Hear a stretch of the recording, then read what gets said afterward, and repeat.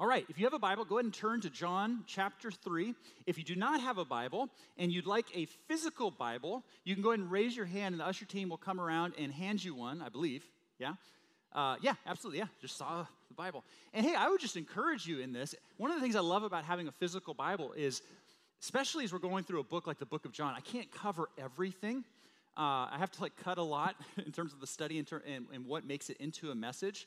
It's in the background. We just can't look at all of it. And so this allows you to kind of track along as we go through it. It makes me think of, I'm getting ready to use a football illustration. Too soon for the Niners losing last week.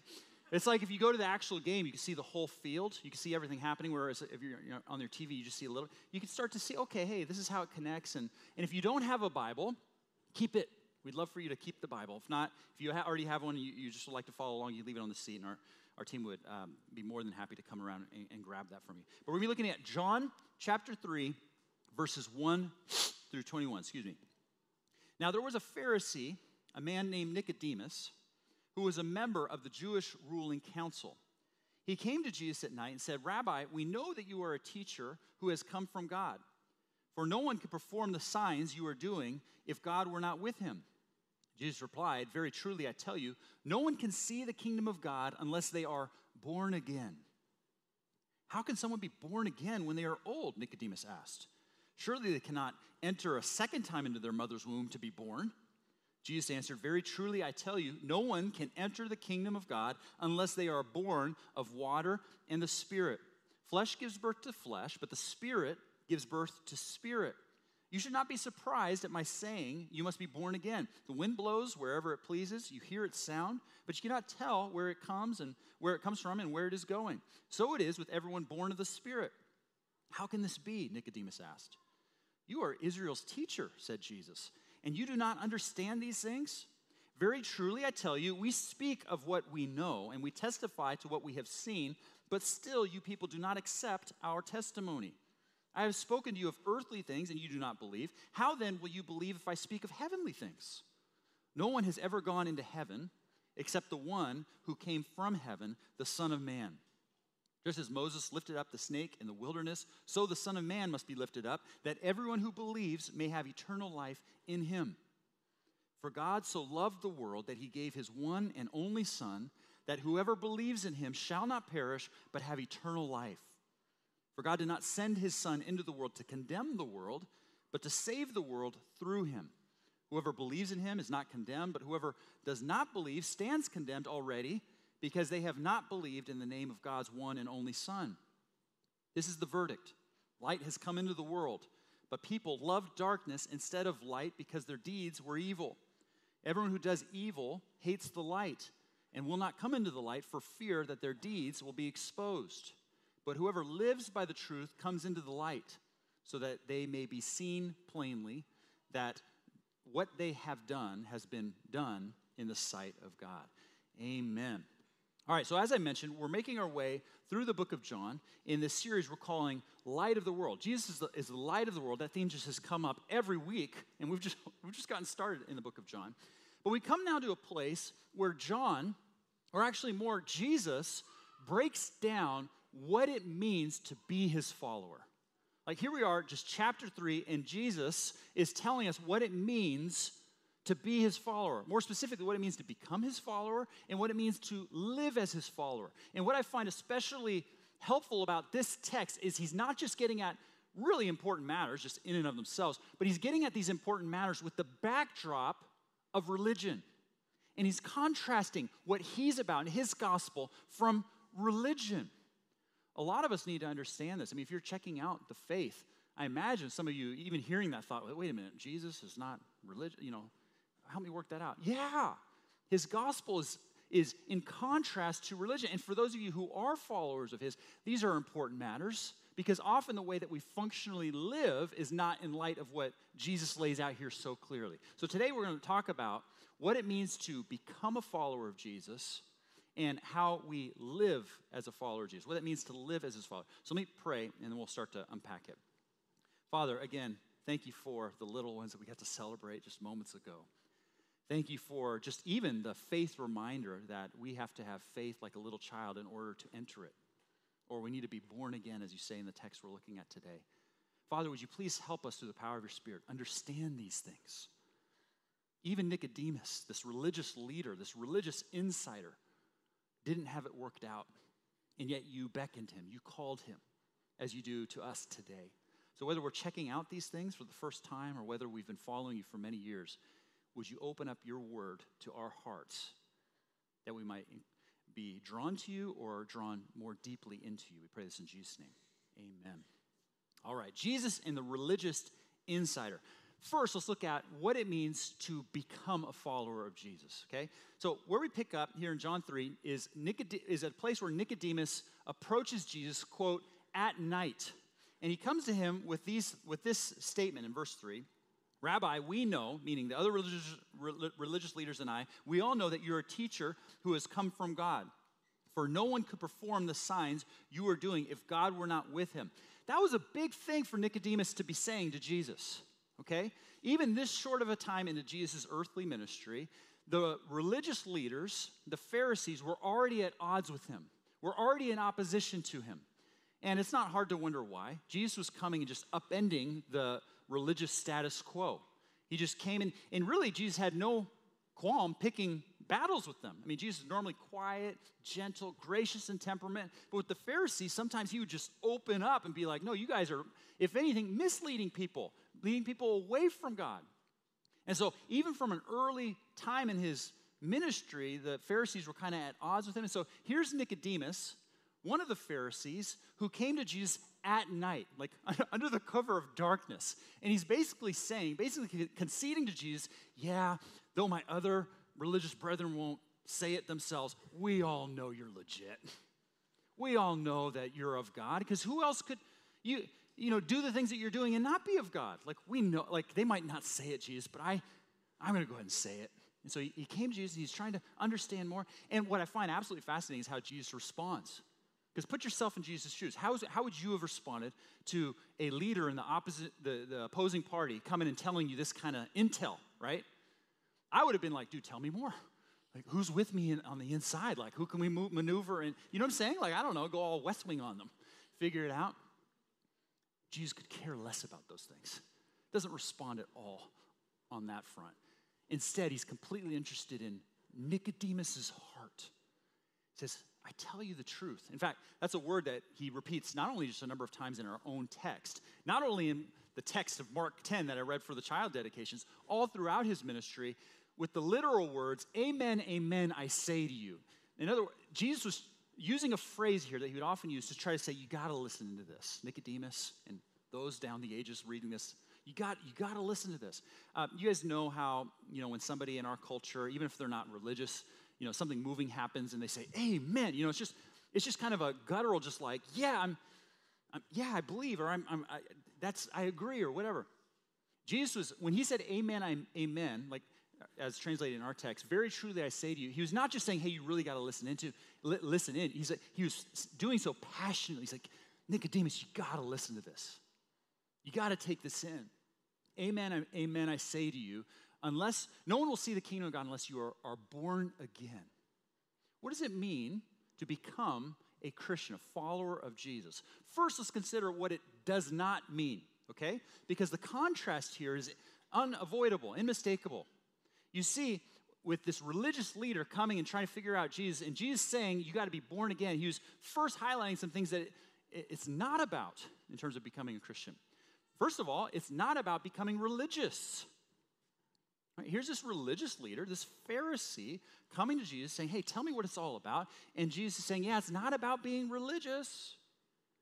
And it's really easy if you read the scriptures and you read about the Pharisees and religious leaders, it's really easy to just start dogging on them as you kind of like think about their situation.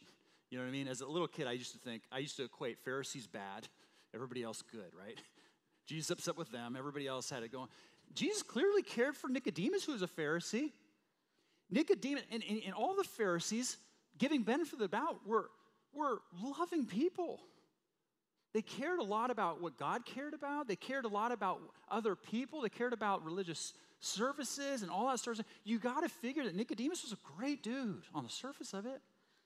Earnest in his devotion, probably really like reformed in his behavior, trying his best. And Jesus was saying, no, it's not about that. It's not about being religious. It's not about behavior modification. It's not about good works. And that's really important for us to understand. I mean, I imagine for a number of you, like many of my friends down the years, checking out the faith, and you probably think at the end of the day, what it means to be Christian, what it means to follow Jesus is doing good things. I've had many people down the years say that. Yeah, it doesn't essentially mean to be a Christian to like go to church, say your prayers, give back.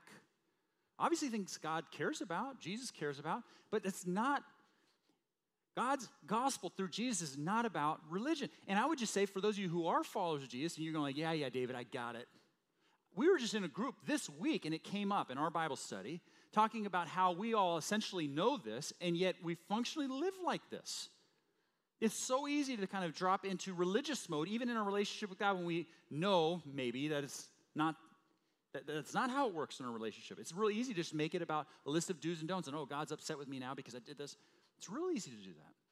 Becoming a Christian is not becoming religious. Number two, becoming religious is not becoming knowledgeable. Or actually, think of it this way. You don't have to become knowledgeable and get all your understanding worked out in order to become Christian. Does that make sense? Because Nicodemus had it all worked out, most of it. Theology. He had the pedigree. He had the education. In fact, his name, Nicodemus, is a Greek name, which Bible scholars help us understand, meant that this guy was really educated. I mean, just being a Pharisee in that day and age meant he was extremely educated. This is back in the day where religious people were some of the few who were actually educated in that population. But furthermore, him keeping his Greek name, Nicodemus, meant, Jesus, of course, teaching in a Hebrew society, meant that he probably had some education from a Greek area. And so all signs show that Nicodemus had it figured out. He had it worked out. He had education. And Jesus is saying, nope, it's not that either.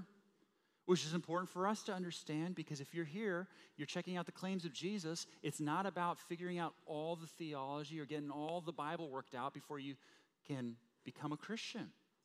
Now, those things matter. Theology matters. What the Bible has to say matters, but ultimately that's not how we become Christian. And I would just say for those of you who are followers of Jesus, if someone asks you a question of the faith and you don't know how to answer that, that doesn't mean you're less Christian. Wherever we're coming from, whether we're checking out the faith for the first time or trying to answer someone's question about the faith or just working through our own questions, the Lord invites us to ask questions, seek answers, but that's not what makes us Christian, knowledge. Nor is becoming Christian ultimately a cultural thing. Okay? This one might be the most straightforward thought for us in this room, but probably would have been the most radical thing for Nicodemus to have wrestled with. What do I mean by that? If you would have asked Nicodemus in his day what it meant, like why he was a follower of God, what made him a follower of God, he probably would have said because he was a descendant of Abraham, right? He would have pointed to his lineage, his cultural background, and the like. And Jesus is saying, nope, not that either. You know, we live in the Bay Area where this is probably less the case, although it still matters. But I have found when I've had the chance to travel, particularly through the Bible Belt here in the States, and I've gotten to talk to some pastors there. We've had some church partners down the years that I've gotten to spend time with in the Bible Belt. Wonderful churches doing wonderful things. But their pastors help me understand. They're like, man, ministry in the Bible Belt is completely different than the Bay Area. To which I'm like, yeah, probably, right? But then they break down like why that's the case, particularly where they are. They're like, you know, one of the things I just would love about being in the Bay Area is at least everybody more or less knows what they're saying about themselves. They say, I'm Christian, I'm not Christian. They're clear on that. In the Bible Belt, everybody says they're Christian, and are they Christian? I don't know. I started working that through. It's like, that's actually kind of interesting. Because what they say is a lot of people just say, well, I'm Christian because I call myself Christian. Or I'm an American. I mean, or you know, I my family's Christian, so I'm Christian. And Jesus said, no. That's not what it means to become a Christian. And then last but not least, becoming Christian is not becoming political. Now we go there, right? We're told that Nicodemus was not only a religious leader, but he was a member of the ruling council of religious leaders, of the Pharisees. We know from other texts that's the Sanhedrin. It's this little religious body of influential people. Nicodemus was influential. He had some clout. He was political. And Jesus saying, nope, that doesn't do it. Boy, do we need to hear this on an election year. Wouldn't you say? Becoming Christian is not becoming political. This is so important. At one point, Jesus goes on to say, in contrast to the political dynamics of his day, in contrast to Caesar and Roman politics, he said, my kingdom is not of this world. I didn't come to establish political reign and rule. And so that's really important. Some of you really need to hear that is, hey, becoming Christian is not political. Some of you are like, whoa, really? That's not what the media is telling me. Yeah, no.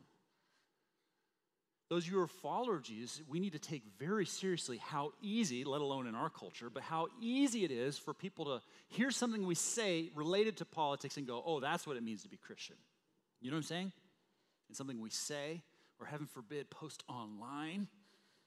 You know what I'm saying? But becoming Christian is not becoming political. So what does it mean to become Christian? Jesus says it here. He says, very truly I tell you, you must be born again. Now, are any of you catching the sad irony there? In my study this week, I'm like, what? You got to be kidding me. There's a sad irony here. We just talked about how becoming Christian is not becoming political, right? And yet Jesus says you got to become born again. If we were to go outside and do a little street exercise and say, hey, what does it mean to you, the words born again, what do you think people would say? What would you have said before he came in here? I'll say from my own humble experience, having grown up in the Bay Area and had a number of conversations with people, they would probably almost certainly assume being born again is a political thought related to Christianity. Are you tracking? Like that to me is actually kind of sad irony that, yeah, Jesus says we need to be born again, but he's actually saying we need to be born again in contrast to being political. Sad irony. Okay, what does it mean to be born again? What does it mean according to what Jesus is saying here in this very famous text with this interesting religious backdrop? He said, no, I tell you the truth. Amen, amen, I say to you. You will never see the kingdom of God unless you are born again. What does it mean to be born again? Low-hanging fruit, to be born again, has to mean something happens to us that's completely outside of our control. Wouldn't you say? I mean, when was the last time a baby said, you know what, I want to be born? You know what I'm saying? I'll leave that illustration right there. Moving along. You know, there's nothing you bring to the table as a baby.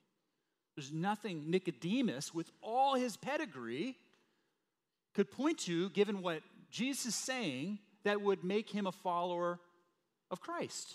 You had to be born again.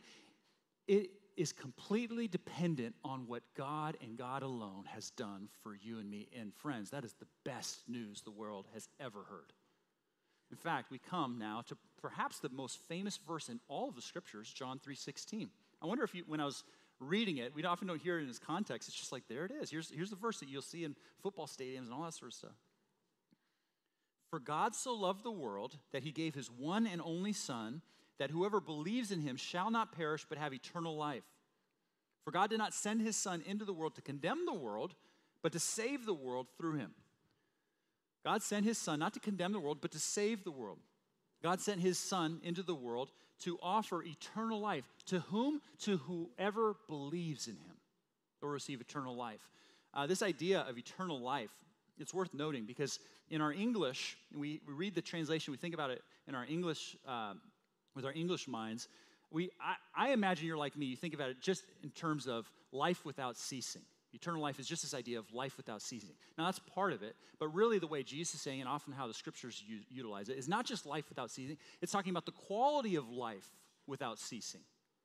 Eternal life, as Jesus is using it here, is talking about the quality of life in the sense of life in God, life eternal with him. And so when he contrasts eternal life from perishing, those who believe in me will not perish but have eternal life, he's really contrasting life with God, in God, from life without God, apart from God. Is that making sense? Life in God is not just always in the presence of God. Life in God is in the presence of God and in the presence of all things God. So life in God is what makes heaven heaven. Is it's all his beauty. Everything, it's all God's righteousness, his goodness, his love, his purity, his holiness, his justice. Perishing, life without God, is not just without God, without God's presence. It's without all of what makes God God. It's apart from all of his goodness, his holiness, his purity, his justice, his righteousness. And God loves you and me too much to force us to choose life with God. He puts it in front of us and says, will you believe? Will you receive? Will you have me? Will you have life and what life in me means and what it means to be born again? What it means to become a follower of Jesus is just to believe, just to receive that, period, full stop. In Rooted this week, our group, we were reading an article that was kind of breaking this down in terms of the ABCs of salvation. Now, there's no place in the scriptures that say, here are the ABCs of scripture, right? But it was a helpful kind of way to think about it in terms of what it means to become a follower of Jesus. The ABCs. Number one, A, admit. Admit that you don't have it all together. That you are, as the Bible calls, a sinner, fallen, missing the mark. And admit that you need outside help. B is believe. Believe that God, through his Son, has done everything for you. That's what the cross is all about. He went onto the cross to die for the forgiveness of sins. If we receive him, we receive eternal life in him. Believe in who he says he is about himself. He's fully God, fully man. We've already seen that in just 2 chapters of John. And that he came to do for you what you cannot do for yourself. And then C, commit. Commit to following him. Commit to as best you can. If Christ did that for you, why would we not commit to following him? And in following him, loving and caring for others as he cares for others. That's what it means to become a Christian. What does it mean to live as a Christian? 3 ways, and we'll just move through these. Verse 18 shows us that we need to live in God's grace, or to use the phrase that I'm going to get ready to read here, live not condemned. Whoever believes in him is not condemned. But whoever does not believe stands condemned because they have not believed in the name of God's one and only Son. I've had a book that many people have said I needed to read down the years that I finally got around to reading. It's been in my queue, and I finally got around to reading it. It's called The Universe Next Door. Have any of you guys read that? It's kind of a survey of the major world religions and major life philosophies in the world. And what I find really fascinating about this book, I'm only about 3/4 of the way, by the way. I would recommend it, but it's a good read. What I find fascinating is of all the world religions and of all the world's life philosophies, all of them are essentially wrestling with and trying to resolve this idea that, 1, we all essentially know that there's a standard of good and right, and 2, that we all basically don't meet that standard. So, for instance, even the nihilist that believes life is meaningless, there's no purpose, there's no good, there's no right, there's no wrong, even the nihilist has to spend a lot of time arguing why that is the case. Just saying, well, we have laws because, we have to have them. Well, why do we have laws if they're not based on standard? You know what I'm saying? Like everything, secularism and religion are all trying to deal with the fact that we all kind of know, we call it conscience, call it God's law, call it whatever, a high moral standard that we are also just not living up to. To use secular words, we're just human, flawed people, whatever it might be, religious, we're sinful, we need to karma or whatever it might be. The Bible says we all know that. And the whole point of Jesus being sent into the world is to rescue us from that. That we do stand condemned. We do know there's a right and wrong. We do know there's something called justice, and that's good and right. If that wasn't there, we'd be in trouble, and we stand condemned. Ultimately, the Bible says our greatest condemnation is that we're separated from God, and God has made a way back into relationship, eternal life, life with God forever in Christ and what he has done. You could receive that. But for those who have received that, it's living in that. Do you live in that grace? Do you live the not condemned life? And what I mean by that, I always got to say it in a room this size, is not, hey, you can just go off and do whatever, get out of jail free card. You're forgiven, so might as well just go do it, and God's going to forgive you. No. Many biblical writers say if you're doing that, you don't believe, probably. Because God gave his Son in order to give you that forgiveness. But if you have received that, are you living the uncondemned life, the not condemned life in that you're allowing yourself to live in that grace? Romans 8:1 says it most eloquently. There is therefore now no condemnation for those who are in Christ Jesus. Yeah, you're going to miss the mark. I'm going to miss the mark. But God, through his Son, gives you forgiveness. So if you're holding on to, say, guilt and shame, hopefully that guilt and shame points you towards the Lord and his ways. But ultimately, it's not something for you to carry. It's something he carried for you. Jesus was condemned in our place so that we are not condemned. Are you living in that grace? Number two, live in that grace. Number two, live in the light. Are you living in the light? And that's kind of the language that's being used here. Verse 19, this is the verdict. Light has come into the world, but people love darkness instead of light because their deeds were evil. Everyone who does evil hates the light and will not come into the light for fear that their deeds will be exposed. But whoever lives by the truth comes into the light so that it may be seen plainly that what they have done has been done in the sight of God. Living as a Christian means living in the light. But guess what? It is the human condition, including Christians, to prefer, if it's left up to our own devices, the darkness, not the light. But we are called to live in the light. What does that entail? Well, number one, it means we got to know what the light is, wouldn't you say? I mean, that's just deduction right there. We got to know God's light. And I would just commend you, by the way, by very nature of you being here, you are trying to study God's light, God's word, God's ways.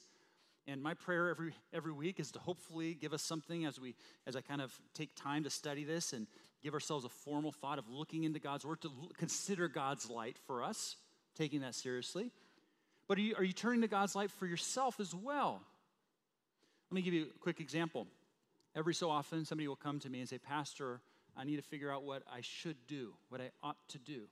And if it's a Christ follower, I'll say, well, what do you think God's word says about that? And sometimes they know and they'll say something, or sometimes they won't. I'll say, well, have you thought of this? Here's a scripture that might speak to that. What do you think of that? And I'll often include the thought, and definitely don't just do something you think David says. Heaven forbid, fear of God in me. I don't have to be a pastor to think that way, but just in general. What do you think God in his word has to say? It's his light. What do you think he's saying? And are you living that out? That's what it means to live in it. You've got to at least know the light. But number two, we need to live in what I like to call active repentance. Okay? Where am I getting this from the text? Again, remember I told you should grab a Bible if you want it. It talks about we're born of water and spirit. There's some related to that. I don't have time to develop all of that. But the idea is living in active repentance. Repentance is two parts. One, it's acknowledging where we missed the mark. It's acknowledging our sin, acknowledging where we mess up. How are you at acknowledging where you mess up? It's confession. Incidentally, when you confess to the Lord, it's not like he's going, oh, I didn't know that about you. Confession ultimately with the Lord is actually just coming into agreement with the Lord because he already knows his word and knows how you missed it, how I missed it. Confession is just coming and saying, Lord, I know you're right. Forgive me. Confession might also be with others, seeking reconciliation, forgiveness because of a hurt or wherever it might be. Repentance is acknowledging it, right? The second part of repentance is turning from it. That's what it literally means. It means to turn from it with God's help to say, okay, I was doing that. I want to move in a different direction. And the reason why I call this active repentance, because if you carry out the human logic of this, our nature says that we are missing the mark all the time. Yes, Christians, myself, we miss the mark all the time. I don't need scriptures like Romans 8 to tell me that I am deceitfully wicked all the time. That's the human heart. Meaning if we're not regularly repenting, coming to the Lord, asking for forgiveness, looking to reconcile with others, if we're not actively looking to turn, we're preferring the darkness. There's a reason why the scriptures liken sin to things like the bondage of slavery. Living in the light is God's love. It's his life for us. Just use some examples of how sin can just steal life from our lives. I mean, just think of the example of greed, okay? There's a lot of greed around in the Silicon Valley, wouldn't you say? It's not hard to see it around us. It's really easy to look at others and go, yeah, I see the greed in their lives and how that's not only impacting them, but also those around them. You know what I'm saying? Okay, I can see that in them. Or take anger, bitterness, resentment. We can go, okay, I can see the bitterness in that person, how it's impacting them and others around them. But guess what? When it comes to our own selves, we don't see it. Or we suppress it. Or we excuse it. Or we deny it. You know what I'm saying? These are all the things where we're living in darkness. And I will just say this. I read an article just 2 weeks ago, unrelated to preparing for this message, that says this. Many surveys show that Christians are just as likely to embrace lifestyles that are consumer-driven, self-centered, and what's seen as immoral as those not professing to be Christ followers. That should be a humbling statement, wouldn't you say, for those of us who are followers of Jesus? And the article goes on to say, you know what is the way out of that? Gives three traits: honesty, vulnerability, humility. Sounds similar to bringing things to the light, wouldn't you say? Honesty, vulnerability, humility. Are you living in the light? Christ followers, brothers and sisters. Would you say living in the light categorizes your life as a follower of Jesus? Would you say those in your life would say that's true of you? Ooh, that's a hard one. We are called to live in the light. Guess what? Remember the first thought we talked about? Living as a Christian starts with not being condemned. There is therefore now no condemnation for those who are in Christ Jesus. It means I can live in the light. Why? Because we're not condemned. The only one who matters, the judge, capital J judge, looked at us and said, I condemn my son in your place to offer you eternal life with God forever. So now Christians can go, you know what?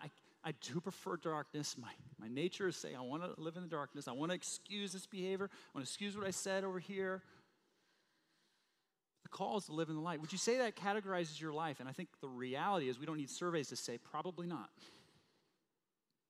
We need to live in active repentance, meaning regularly go, Lord, how am I missing the mark? How am I letting my anger come outside, my impatience, my greed, whatever it might be, and live in the life? And I would just say for those of you who have maybe never brought things to light, deeds of the darkness, yes, it is scary to do that, but it is one of the most life-giving things that the Lord will give you. And, there needs to be wisdom and discernment involved. I don't recommend everybody going to anyone and everyone and confessing their deepest, darkest, you know what I'm saying? You need to be wise about it. Find somebody in your group. For all manner of pastoral reasons, I would say find somebody of the same gender. And could you have somebody trusted who can help you apply grace and truth to your life in those areas? And just think of it this way. Could you imagine if we all started to do this just a little bit more? The light and life that would just emanate, not only in us, but beginning out through us, particularly if it's coupled with humility, meaning not religion and now I've brought things to light, you need to too, but just love and grace. And this is what it means to live as a Christian. Not condemned, active repentance. And the last but not least, we're wrapping up now, is to lift up Christ. Jesus says here in verse 14 to Nicodemus, just as Moses lifted up the snake in the wilderness, so the Son of Man must be lifted up, that everyone who believes may have eternal life in him. So Jesus was referencing an Old Testament text that no doubt Nicodemus would have been well familiar with. It's found in Numbers 21 if you're interested in checking it out later. But it's the account of the ancient Israelites out in the wilderness on their way to the promised land, just getting caught up in some bad sin, okay? And judgment came in the form of venomous snakes just biting them. Many were bitten, many of them were dying. And God turned to Moses and said, hey, what I want you to do is fashion a pole with a bronze snake on top of it. Bronze, incidentally, with its association with fire, is often seen as a symbol of judgment. And he said, I want you to lift that up among the people, and everybody in the camp who looks at it will be saved. And Jesus, of course, was employing the same imagery with Nicodemus about himself. For when he would go to the cross, he said, it's the same thing. The world, Jesus is saying, is perishing apart from God, apart from relationship in me. But you can turn to, believe on, and receive what Christ has done on the cross. And so guess what, current family? This is our task as Christians, as a church, to lift up Jesus. Not lift up religion, not lift up cultural background. You know what I'm saying? Not lift up, you got to have your knowledge all figured out. Not lifting up politics, heaven forbid. Lifting up Jesus. And I love thinking about it that way because, man, as scary as it is to think about talking about our faith in a place like the Silicon Valley, we're just hey, here's Jesus. What do you make of him? In the same way, he was lifted up to us if we've received him. We make him available to others. So what does it mean to become a Christian? It means just to believe him. Receive what Christ has done for you. Period, full stop. That's what it means to become a Christian. What does it mean to live as a Christian? Well, it means to know him and live in his light and to lift him up. And man, what a joy it is to get to do that with you here in this place. We get ready to move towards 2 gatherings and all the rest of it. Our aim, as ever, since before we started to now, and pray that the Lord only ever helps us do this going forward, is to lift up Jesus. How would the Lord call you to, for those of you who are followers, how would he call you today, even this week, into the invitation that he has here today, to live in his light and to lift up the name of Jesus? Let's pray. Father, thank you for your word. Thank you for being our light. We want to live in that light. And we confess that we regularly choose the darkness in our own ways. I do that. Forgive me, Father. Forgive us. For we stand not condemned, but you gave us eternal life in Christ. Would you help us live in that, really fully receive that, sink into our hearts that we might live increasingly in the light. For your glory, not for the sake of lifting up religion or behavior or knowledge or politics, for the sake of lifting up the name of Jesus, that many would turn and receive eternal life in him as well. We pray this in Jesus' name. Amen.